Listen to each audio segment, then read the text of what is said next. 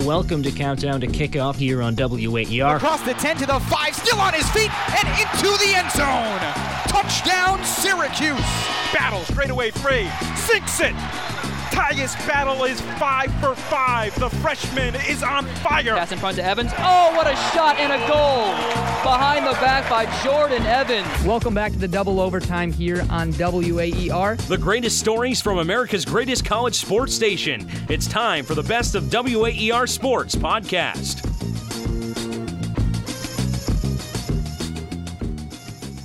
Recently, college basketball has put some high-profile Canadian players in the NBA. Andrew Wiggins, Jamal Murray, and Tristan Thompson, just to name a few. Last week's matchup between Syracuse and Virginia Tech featured two of the top Canadian talents in the country. WAER's Cooper Boardman explains how this latest wave of talent has put Canadian talent at the forefront of college basketball. All right, here is Vince Carter with his first shot. Let's go home. It's 1999 in Canada. Vince Carter is in his rookie season, electrifying the NBA. Air Canada is in full effect in Toronto. Another Carter alley-up, and they get it. It's 1999 in Canada, and a new generation of Canadian basketball players is starting to grow up. And you might know some of the names in that generation. Ennis, 2 seconds. He'll get a shot off on the way. Got it! He hit it! He hit the shot! Syracuse wins it! With the first pick in the 2014 NBA Draft, the Cleveland Cavaliers select Andrew Wiggins from Toronto and the University of Kansas. Names like Ennis and Wiggins, but also names that take the court today in the ACC. Syracuse's O'Shea Brissett and Virginia Tech's Nickeil Alexander-Walker. Now, even though basketball wasn't number one up north, for Alexander-Walker, the sport was an easy choice. It was always basketball for him growing up in Toronto. It was always that generation of Canadian player that's been influenced by Vince Carter playing for the Toronto Raptors. For Brissett, it was about having the confidence that a kid from Canada could make it to the next level. I could be that guy someday. The guy that I was looking up to at 15 years old, I could be that, and I feel like I am. Both starred as young players in Canada, but to take the next step to college basketball, they had to head south for high school. It's a big change because Canada basketball is nothing like this. Down here is a lot more competitive. Everyone has something to prove, so people just care a lot more down here. Brissett played the first part of his high school ball at Findlay Prep in Nevada, while Nickeil headed to Tennessee to play his. It's kind of just become a pipeline situation where they see it playing on America and then to the NBA in some cases, and so Nickeil's an example of that. That's Mark Berman of the Roanoke Times, who covers Alexander-Walker on a regular basis. And both Nickeil and O'Shea continued to star, just this time in the States, and then they got a chance to play together for their country at the FIBA America's Under-18 Championship. They went up against players like Markelle Fultz. Those guys are, future NBA players. Markelle Fultz projected number 1 right now. So playing against a guy like that, as a competitor, you also want to see what he does and, kind of mimic what he does because of how, great of a player he is. Nickeil Alexander-Walker led the entire tournament in points per game. Brissett put up double digits in the championship, and overall Canada won a silver medal, falling to Fultz in the U.S. in the final.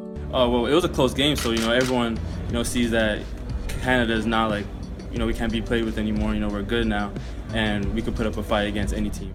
On that stage and to produce and to play for my country, it meant a whole lot to me. I've dreamt about it my entire life. Both players were selected to the BioSteel All-Canadian High School Basketball Game. That's Canada's version of the McDonald's All-American Game. And then after that, college. Chuku has the offensive board, and Brissett throws down the thunderous one-hand jam. Kick out, O'Shea Brissett dribbles into the lane, rises and slams it home. Extra pass to the corner, Brissett 3, bullseye. O'Shea Brissett knocks it down from the right side. Freshman's got 5 and SU's up by 5. For Brissett, the transition was, easy. He had one of the best freshman seasons in the country. And despite some struggles this year, he's still one of SU's top offensive options. Alexander Walker had a quiet first year at Tech, but he's come on strong in year 2. 10 to shoot. Alexander Walker going to work for 2. Virginia Tech can get up and run. Alexander Walker. And way before this, back at that BioSteel game, both players were asked about going from Canada to the ACC. Well, Nikhil's on my team, so I definitely want to play against him. So I'm ready to play against those guys. It'll be real fun. Playing against O'Shea, Syracuse, it's going to be fun. It's crazy to look at it from where we came up as young guys and all knowing each other to where we're going to be soon. It's kind of the Raptors generation there of all these guys, taking that path and trying to do just as well themselves there. The Raptors generation, kids who grew up watching this. Down court, Vince Carter, he flies in, and through. Oh, baby, what a play! Back air, Canada Carter! Are now both projected NBA draft picks. Not too bad for a couple kids from Canada. It means we're closing the gap. USA basketball being what it is with all the superstars they have, Canada's making a come up, getting closer to that stage and taking the world over. Cooper Boardman, WAER Sports.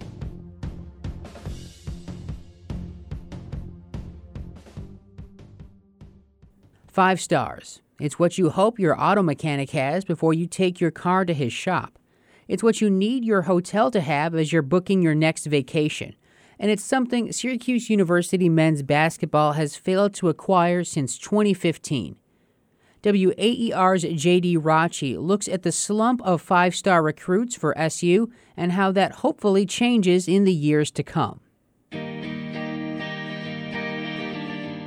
gets the inbound into Ennis with 2 seconds. Ennis at the buzzer. Good! Tyler Ennis at the buzzer! Driving on Siva, feeds Carter Williams, left wing 3, got it! Second 3 of the night for Michael Carter Williams. Anthony dunks it home! Carmelo Anthony, the chosen one. How about that one? Tyler Ennis, Michael Carter Williams, Carmelo Anthony. Those are just a handful of the 12 five-star prospects that Syracuse signed from 2002 to 2014. And at the time, 5 stars didn't come as a surprise. SU had the pedigree. Syracuse has won the national title. They're taking the national title back to Syracuse. And the Hall of Fame coach. Everybody obviously knows Coach Boeheim. He's a legend. But now the Orange haven't picked up a 5-star since Chris McCullough in the class of 2014. They've come close, but they've missed out on 5-star talent like Quade Green in 2017. Taking my time to Lexington, Kentucky. Big Blue Nation. Forward Darius Baisley in the class of 2018. Darius Baisley, the 9th-rated recruit in the class of 2018, according to ESPN.com. He has decommitted from Syracuse. And most recently, top 5 center Isaiah Stewart last Sunday. Next year, I'll be attending University of Washington. Thumbs up, baby. Yes, sir. So why hasn't Syracuse landed a 5-star since 2014? Well, a bombshell dropped right around the time 5 stars started drying up for SU, and that may help explain at least part of the reason why. Some of the most serious punishments include the suspension of Coach Boeheim for 9 conference games. Plus, Syracuse University will lose 3 scholarships a year for 4 years. The NCAA is taking away wins from previous games, and that may harm Coach Boeheim's legacy. And I deeply regret that any violations occurred in our program because one violation is one too many. In March of 2015, the NCAA concluded an investigation into the Syracuse basketball program and found a slew of potential violations. Needless to say, a lot of people thought the punishments were stiff, including Coach Boeheim. Given the circumstance, I believe that the penalty imposed on the university as a whole, and me individually, are unduly harsh. And CBS basketball analyst Seth Davis. Tough stuff. I don't think anybody can look at this and say they gave Syracuse a pass. This is a very stiff penalty and a very strong message being sent around college athletics. You better have your house in order, And, you may get away with things 98% of the time, but if you're in that 2%, you're going to pay a very stiff price. And probably the most impactful of those sanctions were the 12 scholarships the Orange were set to lose over the course of 4 years. And former ESPN analyst and current Pitt assistant Jason Capel did not see an easy road ahead for SU. That's a tough situation for any program to endure. And that 2016-17 class, it's going to leave a pretty gaping hole for them as a program. Capel's predictions about the classes of 2016 and 17 didn't exactly come true. Syracuse did pick up Tyus Battle and O'Shea Brissett in those cycles. But now the scholarship sanctions are over, and they still missed out on Stewart last weekend without another 5-star in sight. So the bigger issue may be the ever-evolving recruiting scene. If you're confident in yourself, like an Isaiah Stewart, you are, likely to buy a pitch from a coach that says, "Hey, you can come here, you can change the culture, you can be the face of the program, you can lead us to the NCAA tournament." Basketball insider Adam Zagoria has been covering every level of the game for the past 20 years. In recent years, he's noticed that it's no longer a certainty that top-level recruits will go to big-time programs. We've seen the past couple of years a guy like Ben Simmons went to LSU, Markelle Fultz went to Washington. But on the other hand, I think a lot of these top guys want to play with each other.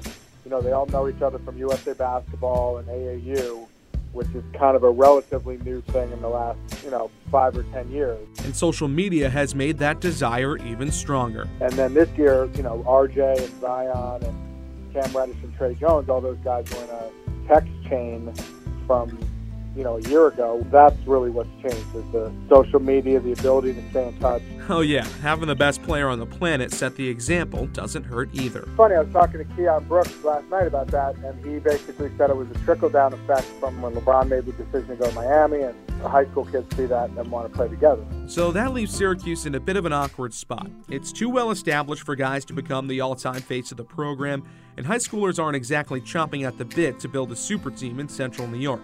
But despite all the sanctions and the evolution of the recruiting scene, Jim Boeheim is still securing stars like Battle and Brissett and has the same attitude he did when Quade Green spurned SU for Kentucky 2 years ago.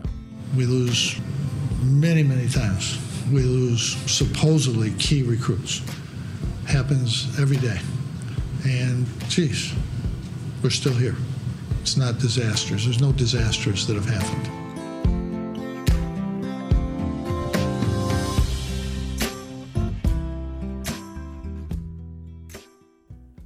You've been listening to the best of WAER Sports Podcast. Find a full broadcast schedule at our website, waer.org. Follow us on Twitter and subscribe to the show in Apple Podcasts and Stitcher for automatic delivery of new episodes. Just search for WAER Sports.